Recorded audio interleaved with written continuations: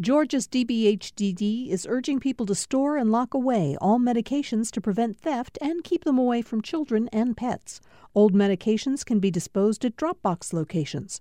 Dropbox locations can be found at opioidresponse.info. Thanks for listening to the Political Rewind podcast. Be sure to like and follow us and rate us on Apple, Spotify, or wherever you get your podcasts.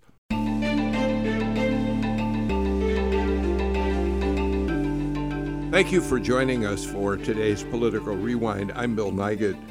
I think yesterday when news came at somewhere around 4 o'clock or so that Speaker of the House, David Ralston, had died, it was shocking, stunning to many of us who, as journalists, or legislators, neighbors up in Blue Ridge, people who had known him for years, just didn't see this coming quite the way it did. We'd learned a few weeks ago from Caleb McMeichin, his longtime spokesperson, that he was not going to run for re-election as Speaker of the House. That in itself was shocking. He'd been there for 12 years and was considered a steady hand in his leadership role. We learned at that time that he was, as McMeichin put it basically in his release, taking time to recover from an illness. What we didn't know is that it was an illness that would take his life just weeks later. There's a lot to say about David Ralston, and today we're going to talk with journalists who have covered him, known him over the years, and get their response to his life, his legacy, and just what it's going to mean to the legislature to have lost him completely. So let me start by introducing Kevin Riley. He's my Thursday partner from the Atlanta Journal-Constitution, and of course, he's the editor-in-chief of the AJC. Kevin, thank you for being here. It's a sad day for us who actually knew Bill. David Ralston. Yeah. Thanks for having me. I'm sad, I think, in the way a lot of other people are. And we'll get into this, but David Ralston cared about how the Georgia legislature was covered. And with me, was always adamant that no matter how our coverage came out, that it be accurate. We're also joined by your colleague, Patricia Murphy, who, of course, is a political reporter and columnist for the AJC. Patricia is moving out of her usual rotation on this show because we really were interested and glad that she would be here to talk about Ralston. Patricia, thank you so much for being here. Oh, thanks so much for having me, Bill, and thanks for letting me come on this show. It really did feel like a privilege to cover somebody like Speaker Ralston, just the way he operated in such an important institution. And so it's really an honor to join you today to have the privilege of talking about him. Well, thank you. And we're joined by two of my GPB colleagues, Donna Lowry, host of Lawmakers, who got to see a lot of Speaker Ralston as she hosted Lawmakers, which is, of course, the TV show that GPB has run. Now it's the longest-running TV show in Atlanta television, covering the legislature. Donna, we're glad you're with us, too. Well, thank you, Bill, for having me on the show. And, of course, because he is the second most powerful man down under the Gold Dome, really, he was on Lawmakers a lot, and it was a privilege to get to know him. And Riley Bunch is here. Riley, I think many of you know, is public policy reporter for GPB News. And Riley, too, has covered Ralston and others down at the state capitol. Hi, Riley. Hi, Bill. Yes, absolutely. I mean, I have not covered him as long as some of the other journalists on the panel, but he definitely made such a huge impact. And it will be a huge change under the Gold Dome, monumental change. So let's start this conversation. Kevin, I want to stipulate something going into this conversation. For people who are observers of politics in Georgia, there are going to be some who look at some of the very, very conservative measures that came out of the legislature under his leadership, the heartbeat abortion law, the very, very liberal gun laws that we have here. And I think they're going to tend to view him as kind of being on the other side of where they stand on issues. And so when we talk about him with the respect that we all feel for him, they may find that a little out of joint for them. But I think part of it, what we want to talk about today, is Ralston, the man and the leader who was always someone trying to seek ways to bring people together in the Georgia House, to be a moderate leader, to prevent the most conservative bills from getting through. He wasn't always successful, but I think we all felt that he worked in the best interest of the state. You know, Bill, running the House of Representatives in Georgia is probably not unlike trying to run a fraternity at UGA. I mean, anything could happen at any time. And David Ralston had a way of making sure the right things happened at the right time. And I can tell you firsthand, even though he was concerned about people in his caucus who might, really go at something or choose to push legislation that was divisive or not good for the state, in his view, he always kept a good handle on it and insisted that the House of Representatives be respected, especially by us in the media. And I can tell you, I once wrote a column during the ethics reform debate as the legislature opened, and I was it was very critical of the House. And I went to the Wild Hog Supper, and I was standing around, and someone came up to me and said, "Hey, Speaker Ralston wants to talk to you." And I was pretty new to Georgia at the time. We were downtown at that railway place, across from the Capitol, and I had to go outside. And here we were in the shadows of the building, and I didn't know what to expect. And he would when he disagreed with you, he didn't raise his voice and rant and rave. He made his case. But what he made clear to me was, look, if you want to criticize what we do, go ahead, but don't disrespect this body, because this is my life's work and I care about it. Donna? I think what I loved was that he respected what we did. He understood that he wanted respect for the House. He wanted respect for what they do, but he respected our position in what we do as journalists. I think that really went a long way with a lot of us in terms of how we covered it and the feeling that we were respected in our job. I loved one thing with lawmakers, and Patricia can attest to this, is because we're not on until 7 p.m.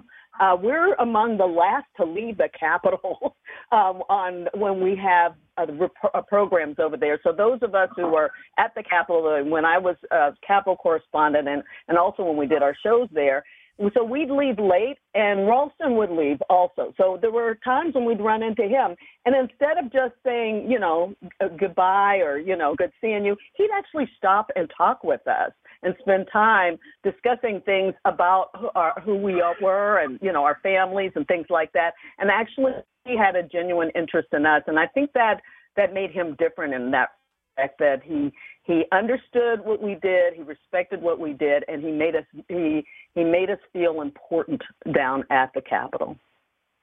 Donnie, you sent a note to me before we started the show, talking about the last interview you did one-on-one with Ralston, and you said that you thought at the time he did not look well.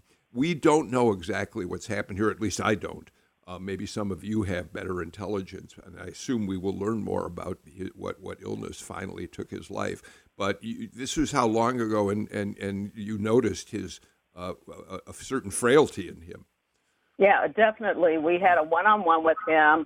I think it was near the end of the legislative session, and we were talking about 1013, HB 1013, the mental health parity bill mostly. But I also wanted to talk to him about the dean of the House, Calvin Smyre, who was retiring, who had been there since 1974, and so we had him talk about that, and then I was able to put on an iPad and show it to Smyre during an interview a few days later.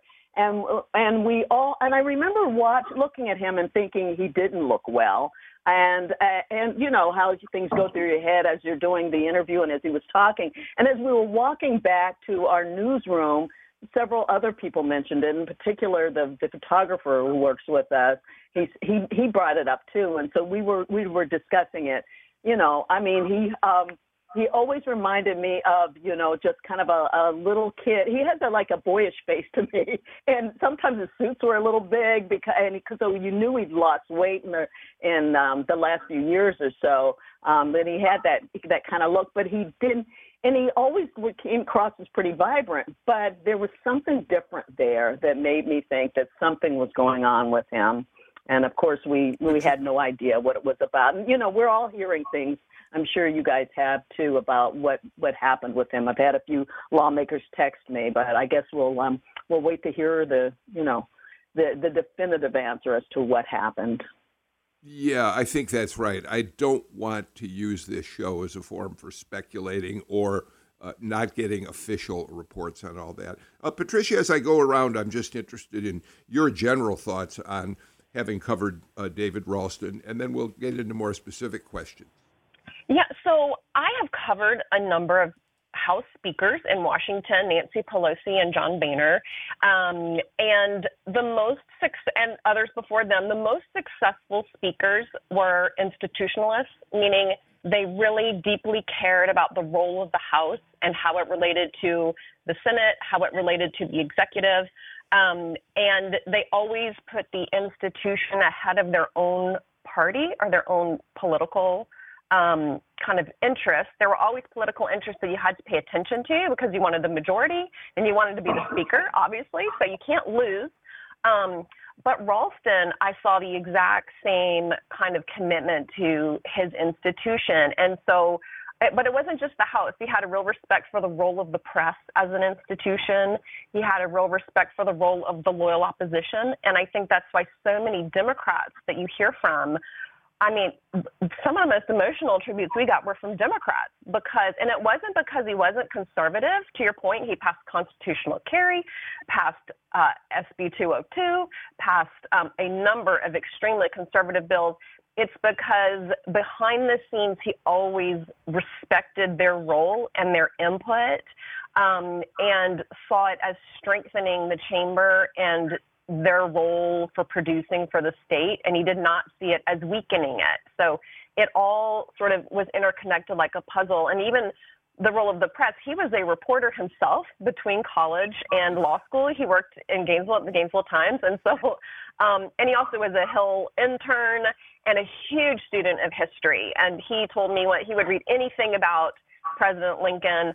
And I think what he respected about the country were the institutions. He's one of the few people who still respects all of those institutions and wants to strengthen them for the future instead of bring them down. Riley, you're welcome to make any observations you'd like, but I do ask you to start with something that Patricia said that I too was thinking a lot about. We as journalists who have covered politicians over the years know that there are those who consider us to be adversaries at the very least, and some consider us worse than that, consider us their enemies, don't want to talk to us, don't believe that we are operating in good faith when we deal with them. Ralston was not one of those. As Patricia pointed out, you could be critical of David Ralston. You could talk, for instance, about whether or not the heartbeat abortion bill was in fact a good bill for the state of Georgia. We could talk on the show about feeling it was wrong, whatever. Ralston understood those points of view. He understood the role of journalists. I never cannot think of a moment when he ever got angry at anything that was said on this show by me or other members of the panel, because he truly did respect our work. And that makes it a much more important conversation that you have with a politician like that, because you really go back and forth and can talk about issues in a way that's enlightening, not a defensive posture that the person you're talking to takes on because he or she doesn't trust you. Absolutely. And I mean, if it says anything on Sine Die, every session when he's thanking everyone, all the staff in the House, all the lawmakers for all the work they did over the session, he always thanked the press. You know, not everyone wanted to turn around and clap at us at that point, but he always thanked the press. And I think that one of the things that I think about going forward is what is access going to look like? Because not only was he willing to have, you know, conversations with you, we had pre-session pressers with him. He was regularly available after the chamber met. You know, he was very willing to talk to us. And I think back when I came in 2019, oh my gosh, this is such a funny story. So I came back in 2019 and I had no idea anything about Georgia, guys. I will admit that when I came here to Georgia, I did not know anything when I started my job at CNHI. And he took like a 45-minute long interview with me, and I probably asked him all the wrong questions and didn't know any of the historical context, but he never made me feel like I was inferior or did not know what I was talking about. He was so willing to engage with this young reporter who just showed up and had no idea what was going on. And I think that that's just such a testament to the person he was. And also, in terms of all the Democrats that are pouring out messages of well wishes for him and personal messages that he called them when their family members were sick. You know, it's above respect. He always saw everyone kind of on an equal level to him, even though he might not agree with what they thought. Kevin? You know, another story that I think demonstrates his appreciation and respect for his institution and the press.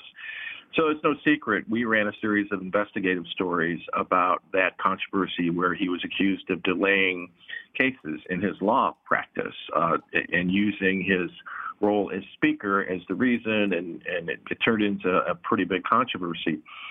In the middle of that, he reached out to me and wanted to have lunch. And I sat down with him, and again, he did not rant and rave. He was not happy.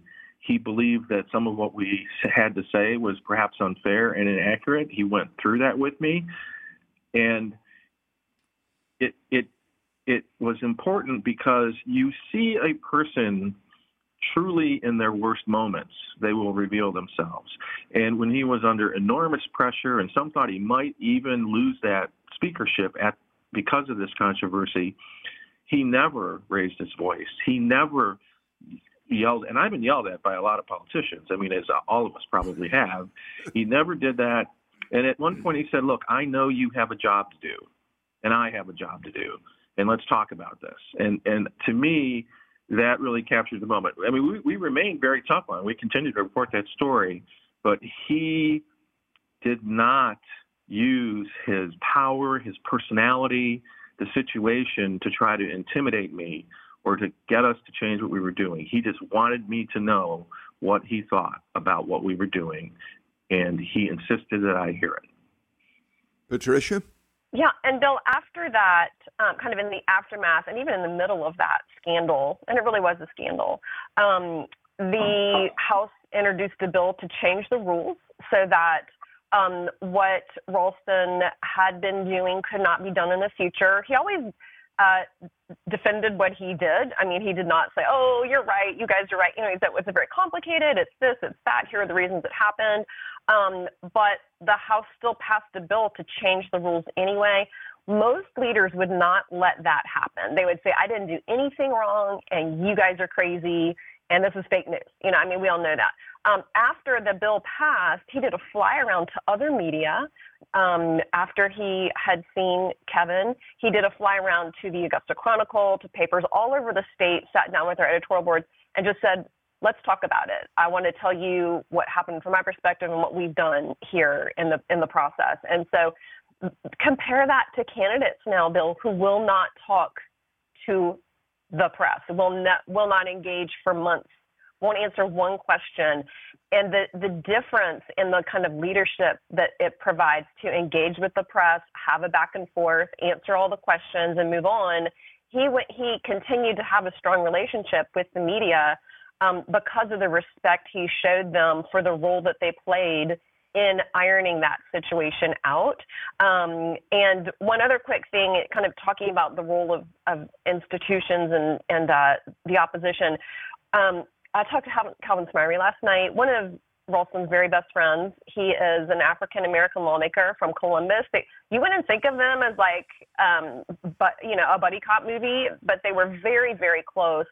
And I said, when did you guys get so close? How did this friendship start? He said, I've known him for years. Obviously, they'd worked together. But he went to the speaker when he was thinking of retiring. It was just as Ralston was becoming speaker. And he said, I think I'm going to leave. Democrats are the minority. There's really no role for me here. I used to be in leadership, and I don't know if this is a good use of my time. And Ralston said, if you will stay, I give you my word that I'll use you, and you will have input, and I trust you, and you trust me, and this will be good for the House. It'll be good for all of our colleagues. If we can have this kind of glue bond us together, it will be good for everyone. And so he stayed, and he stayed until last year and made a really big difference in a lot of legislation with Ralston as a partner. Calvin Smyre will be on our show tomorrow to talk about his relationship with David Ralston, longest-serving member of the Georgia legislature out of Columbus, as you say. Patricia, African-American, not necessarily the kind of combination between him and Ralston who you would see coming together to form such a bond. But Calvin will be on the show tomorrow to talk a little more about Ralston. Donna, let's talk about what I think was very important now in retrospect.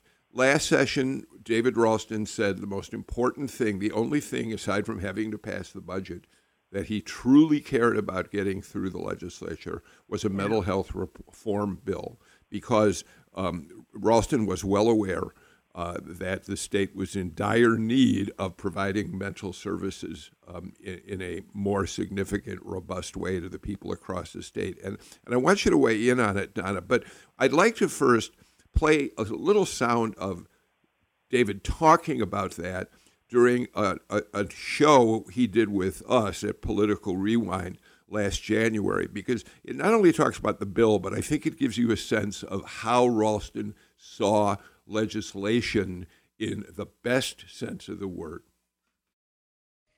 Bill, I have a hard time believing that mental health reform and innovation in how we deliver mental health care services would become a partisan issue. Mm-hmm. I mean, if that happens, shame on us. This is an issue that's not Republican or Democrat.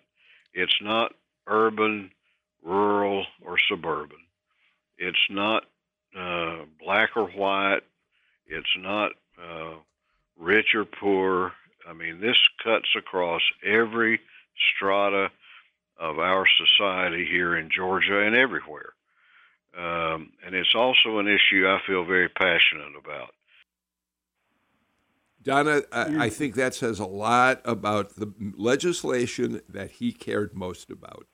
Yeah, he definitely did. It was this omnibus bill. It had so much in it. It was unprecedented in that he was talking about mental health parity with physical health parity, and so it was, and then he decided to make sure he had a Democrat helping to lead it with a Representative Mary Margaret Oliver, and he every time you talked about it, you felt there was something personal. Now I did interviews with him, he focused a lot on his wife and the fact that she pushed for this bill a lot because of things that within her part of the family.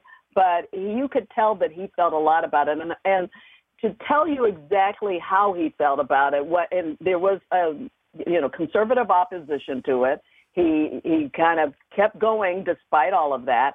And then the day that it passed, one of the rare times I remember, some people have been around longer covering just the Capitol, remember being probably asked to come onto the floor of the House after it was passed. As journalists, we were able to come onto the floor and really see the emotion that he felt after it passed and how important it was to him. He got very emotional afterwards. And this was a big deal for him. And it's quite a legacy for the state of Georgia that he's left us. All right, let's do this. Let's get to our first break of the show and come back. We're going to talk more about David Ralston and what it means that he is no longer with us. Again, he did give up the speaker's gavel. John Burns will become the next speaker. Patricia Murphy, you wrote about him in a column the other day. I want to talk about that as well. So we'll do that and then get to a few other political issues on Political Rewind.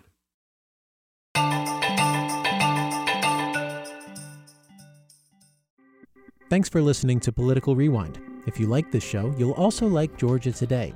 It's a daily podcast from GPB News, bringing you compelling stories and in-depth reporting that you won't hear anywhere else. Join me, Peter Biello, for this quick and convenient way to get the best of GPB News' extensive coverage of the topics that matter to you, delivered directly to your device every weekday afternoon.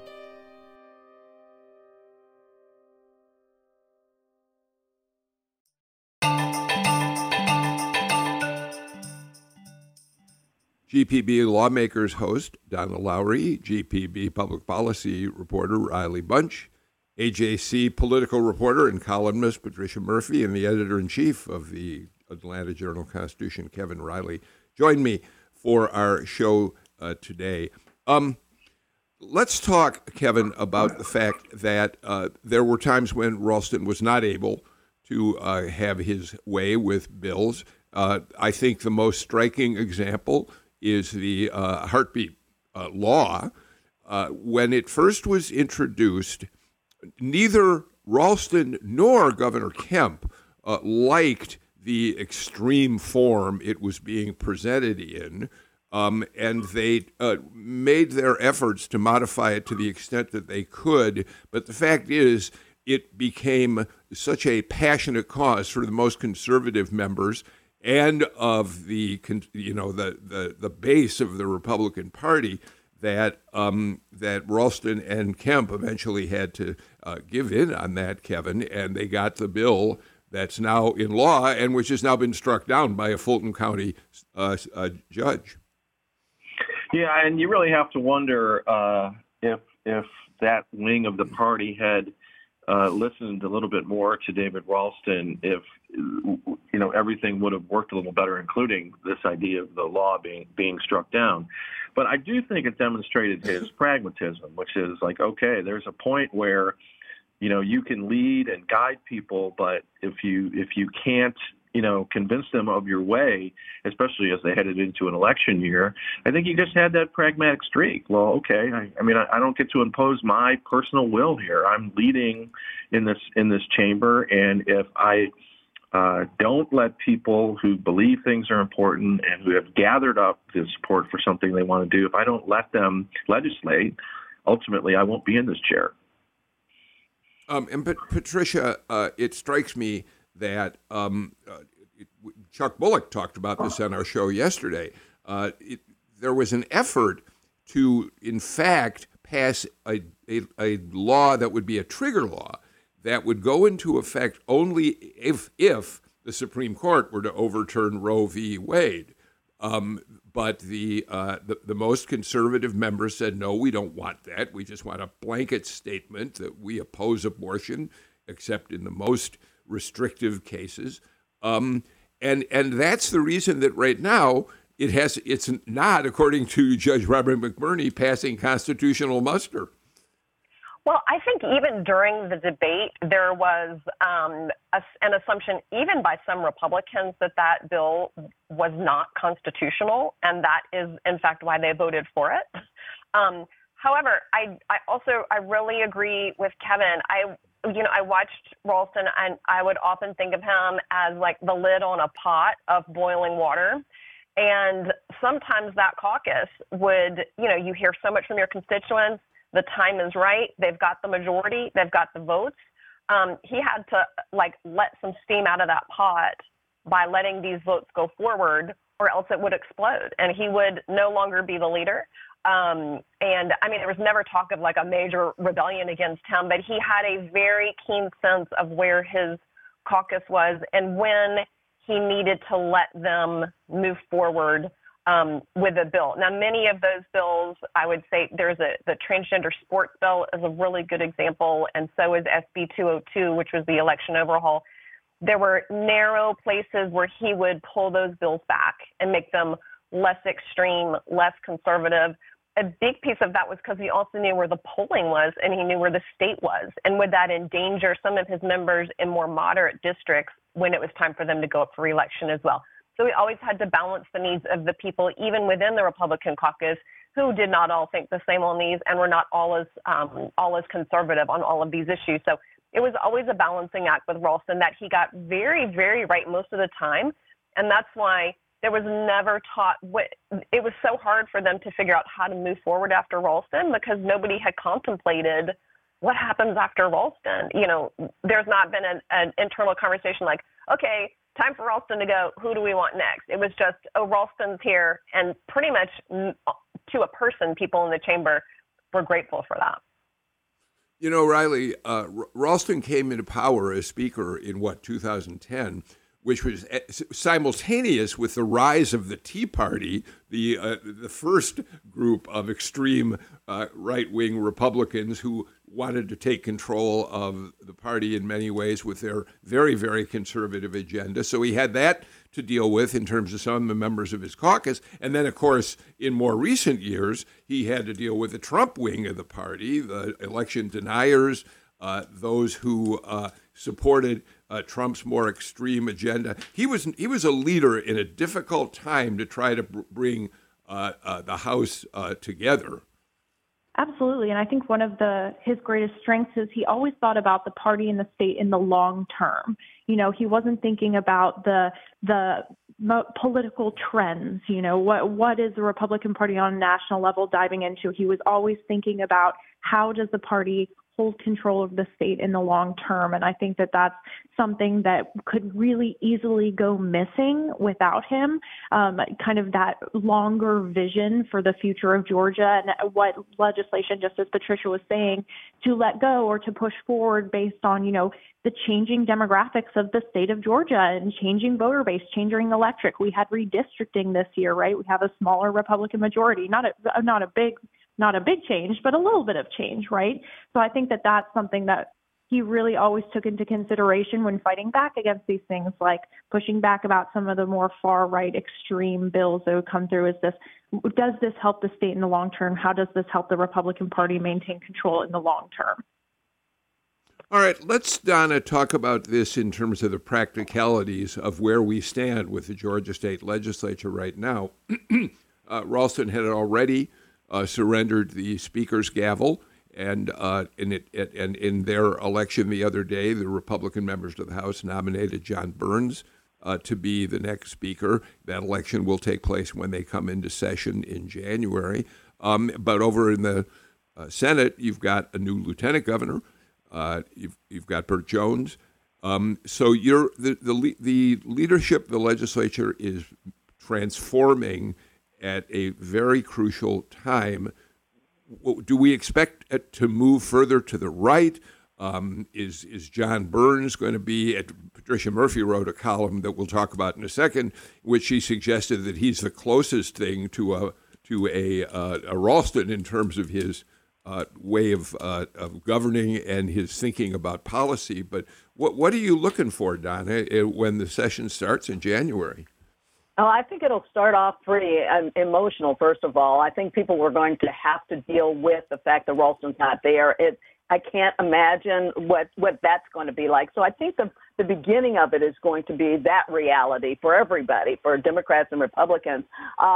I think the fact that it appears, that John Burns certainly got the blessing of the Speaker before he passed away, that will make a huge difference. Then you've got something very interesting right now. We've got a Madam House Speaker with Jan Jones, who was Speaker pro tem, being the Speaker right now, an interim. And so we've got that. And, they worked together for years. And so I think in that sense, we're going to see the things kind of continue along the same lines. And then you've got some other more moderate people on the House side with Representative Chuck Upstration, who is part of the leadership team as a majority leader. So I think for now, I don't think it's going to be. I think at least the early part of the session will move slowly toward making some changes. I don't think there'll be any major disruptions in the way things are done early on. Patricia? Yeah, I agree with that. I think that by choosing John Burns, that was a choice of the Republican caucus for stability and continuity. John Burns had been the majority leader for the last 8 years, so was a very close hand of Ralston's and seen as being a very close ally of Ralston's. And the other sort of Ralston allies who had also put themselves forward for speaker all coalesced behind him. And so it was the agreement sort of writ large that this will be the closest thing to continuity that we can provide. But then additionally, as Donna said, there are some younger members who have come into leadership, Chuck Efstration and Houston Gaines in particular, who are both very close with Ralston also. And Chuck Efstration worked with Ralston on the hate crimes legislation that passed, as well as that huge overhaul to the citizens arrest bill that came after Ahmaud Arbery was killed. And that was very, very important to both the speaker and to Calvin Smyre. And so those are the types of people that Republicans have voted in. And these were all contested spots. So it's not like they were just waiting in the wings, but these are really the affirmative choices of the majority of the caucus. And in talking to Democrats in the chamber as well, they feel good about this too. It's not like they're not conservative people, but these are people that Democrats also feel like will respect their role and that they can work with and have worked with as well. These are not new people, but so I think it's largely a sign of continuity going forward. The one twist is that also there's all new leadership in the state Senate, and that creates a really interesting dynamic because Ralston had been the speaker for so long, he had so much influence that he did often completely ignore the state Senate and say, that's what they're doing in that chamber. Here's what we're doing in the House. And here's what's happening. So it will be interesting to see if Burns has that kind of influence and sway, because he will be just as new as John Kennedy over as pro tem and as Burt Jones as the new lieutenant governor. Kevin, one of the reasons that what Patricia just said is particularly important is that traditionally it's the Senate that's been the far more conservative body in the legislature and is often the body that authors measures that Ralston and House leaders consider too extreme. So the question will be, will John Burns be able to push back against that if it happens again in this session? Yeah, you really wonder if this will all hold together because, I'm not over there every day like the rest of our panel, but this abortion bill, right? I mean, Judge McBurney invited them to write and pass a new one. And depending on, who leads that effort and where the Senate is and where the House is, you could see that really the potential for all of it unraveling. This nice seamless transition to the Ralston way. Meanwhile, you just don't know what the incentives will be on passing an abortion bill. So I just wonder about that. I mean, you kind of hope for the sake of the state, because I believe that Ralston felt that. Like, I have to move this state forward. I have a time. This is my place. This is my time. And that's why the mental health thing was so important, and the hate crimes bill, all that stuff. He felt like he was Georgian through and through, and had the power to not have to just worry about getting reelected or getting in headlines. And will that hold up? You really hope it does, but there's a chance it won't. Riley, before we take a break, and I do want to come back and talk about the abortion fallout, I think the fact that Chuck Efstration was elected majority leader is interesting, too.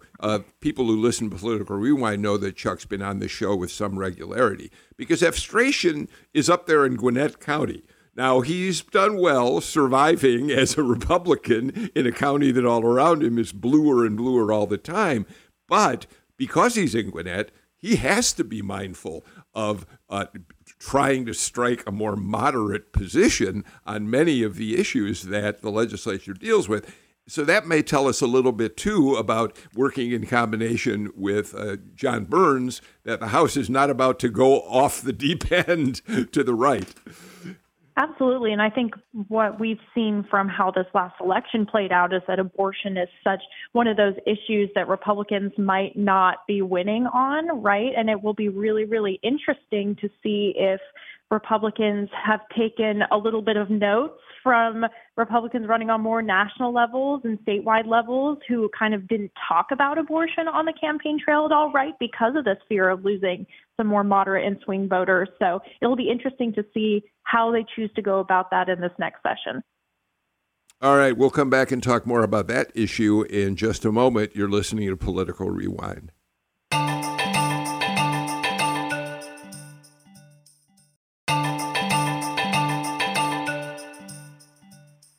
Patricia, when Judge Robert McBurney ruled that the state's heartbeat abortion law was unconstitutional, he said it was because, in fact, at the time that it was signed into law, Roe v. Wade was still the law of the land, and therefore the state could not pass a law that was contradictory to Roe v. Wade. And so he said, if the legislature wants to come back in January, now that Roe is no longer the law of the land, that's up to them. Of course, Chris Carr, the Attorney General, has already said they're going to appeal that ruling up to the state Supreme Court. And I think you reported in this morning's AJC that the legislative leaders are saying, well, we're not in such a hurry until we see what the state Supreme Court does. Have I got that right? Yes, that's right. There is a sense that they would like to see how the legal process plays out. What kind of a time frame are they looking at? And Chris Carr has said he believes that the state Supreme Court will overturn this ruling or put the bill back into effect. And so while that is still in limbo, our understanding is that especially on the House side, they're going to wait to see what happens next with the legal challenges. It would be a huge early test for John Burns to make a decision like this about whether or not to move forward. There may also be individual bills floated by individual lawmakers anyway, no matter what the leadership does, just to put a bill out there. But at the moment, it looks like they're going to wait for the legal process to move forward and get a better sense of where it looks like it's going. Meanwhile, Riley, we have to remind listeners that the bill only passed by one vote when it first came to the floor. Absolutely. It's a completely different atmosphere, right, than when it was passed before. And I think one of probably the reasons why lawmakers are holding off is because McBurney's ruling didn't even touch constitutionality of the right to privacy. It didn't touch any of those aspects of the law. So we don't really have a good idea of how a court would rule on those aspects. So it makes sense that the lawmakers would kind of want to push and wait and bide their time on that. But I also think that doesn't mean we're not going to see other abortion restrictions, just like Patricia said, kind of individual bills like abortion pills by mail and other things like that. Like I believe we'll see some of that this session, but whether they'll touch the 2019 law again is definitely a question. Kevin? You know, Bill, one thing I just feel compelled to point out is listeners of this show would remember that back in the summer when you were on vacation and I guest hosted, we had Fred Smith, the law professor from Emory, who is, again, one of the really great guests that joined the show. And Fred really went down the logic that this particular case was pursuing that was in front of Judge McBurney. And he did say, hey, it's a very strong case because in Georgia law, you cannot pass a bill that is illegal at the time it is passed. And that is at the core of McBurney's ruling, despite his flowery language and acerbic wit within that ruling. That is it. And so, you know, again, I think it's a tribute to the show that I even understand that and remembered it because I'm a faithful listener and participate. So I think it's a tough situation right now for the legislature, and they may be hoping that the Supreme Court overturns it.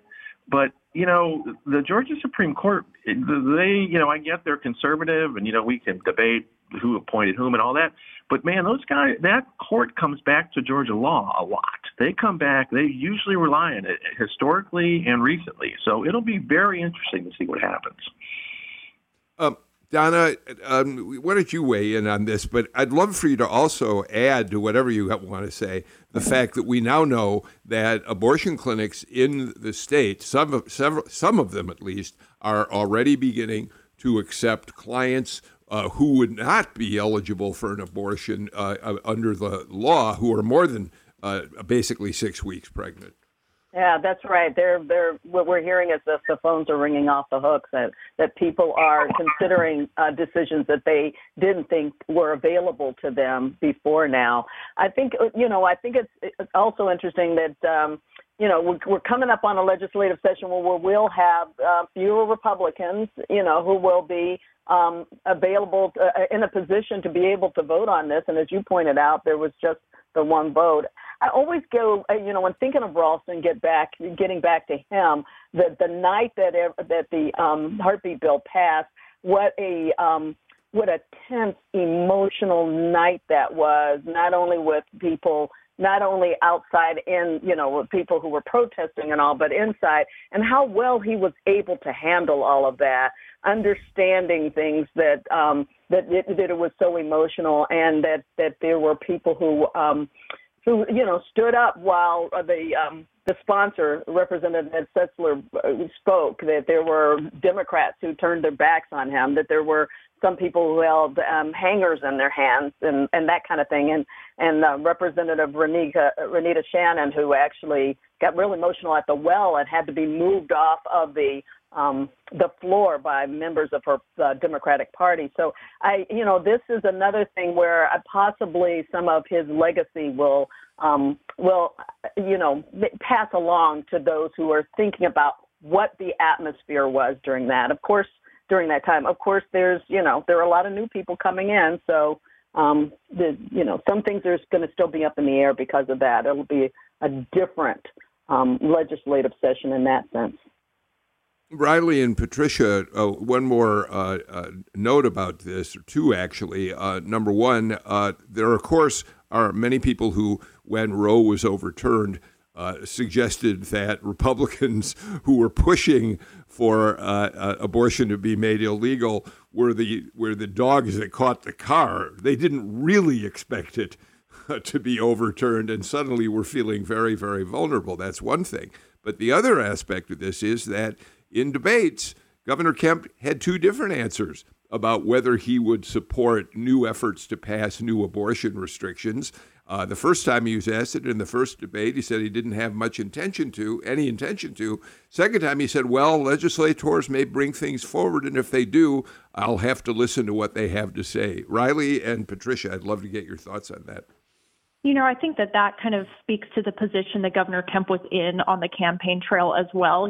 He's comfortably reelected, so he could come back and do some of the things that he said he wasn't going to on the campaign trail. We don't know because he's back in office, and it's very, very different than when he's fighting for the votes, right? But I think that's kind of what I mentioned earlier. It'll be interesting to see if Republicans have taken hints about how voters have reacted to this issue on a national level in places like Kansas, and kind of this uproar and Democrats capitalizing it during the midterms. It'll be curious to see if that trickles down to state lawmakers who may not be as willing or interested in touching this issue again.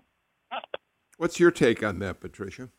Yeah, so I think that when the bill was passed, it wasn't that the lawmakers didn't think it was a good idea. There are very, very conservative lawmakers down there who believe firmly that abortion is murder. But when Kemp was asked that question, it was also when the bill was still law, and the question really was, would you go for a zero abortion ban at all? Would you close some of those loopholes? And so I think that while it's in the courts, this really does reset the table to say, okay, now we're in a totally different environment right now. What are we going to do next? And that will really require the leadership probably of the governor as well to say, this is what we think can pass. This is what we think is a good idea. He's not up for re-election, but all of these lawmakers now, they've only got 2-year terms, every single one of them. So they're going to be going back home in April, and frankly every weekend, and they're going to hear from their constituents, and they're in redrawn districts that may, in some cases, be more conservative than they were before. Although there are literally not the votes today to pass the exact same bill with the same people in the chamber, because Republicans have lost 3 seats in the House and 1 seat in the Senate. Yeah, Kevin, I think they'd love for the state Supreme Court to take them off the hook and rule that the abortion law can stay in place rather than starting all over and being vulnerable to the criticism that would arise and the potential that there would have constituents turning against them. Right. Both parties have a problem in this case. The Republicans have the problem is just how restrictive do you want to make the law around abortion? And then when Democrats argue from the pro-abortion point of view, they don't always have a very good answer for whether there should be any restrictions at all. So it's become an issue that they both can win or lose on. All right, we are completely out of time for today's show. I'm really grateful to all of you, Donna Lowry, Patricia Murphy, Riley Bunch. The three of you all agreed at the last minute to join this show to talk with us about your thoughts on Speaker Ralston and the other issue, the abortion issue we took up. But thank you so much for being part of the conversation today. And Kevin Riley, as always, it's great to have you as my partner on this show on Thursdays. So that's it for us today. We're back with a new show tomorrow. We're going to talk a little more about Speaker Ralston because, as I mentioned earlier, Calvin Smyre will be here. So will Mary Margaret Oliver, who worked very closely as a Democrat with David Ralston, and we're still working on a couple other people who we'll bring in for our conversation. In the meantime, I'm Bill Nigut. Please take care, stay healthy. If you don't have a flu shot, go get one. It's flu season. See y'all tomorrow.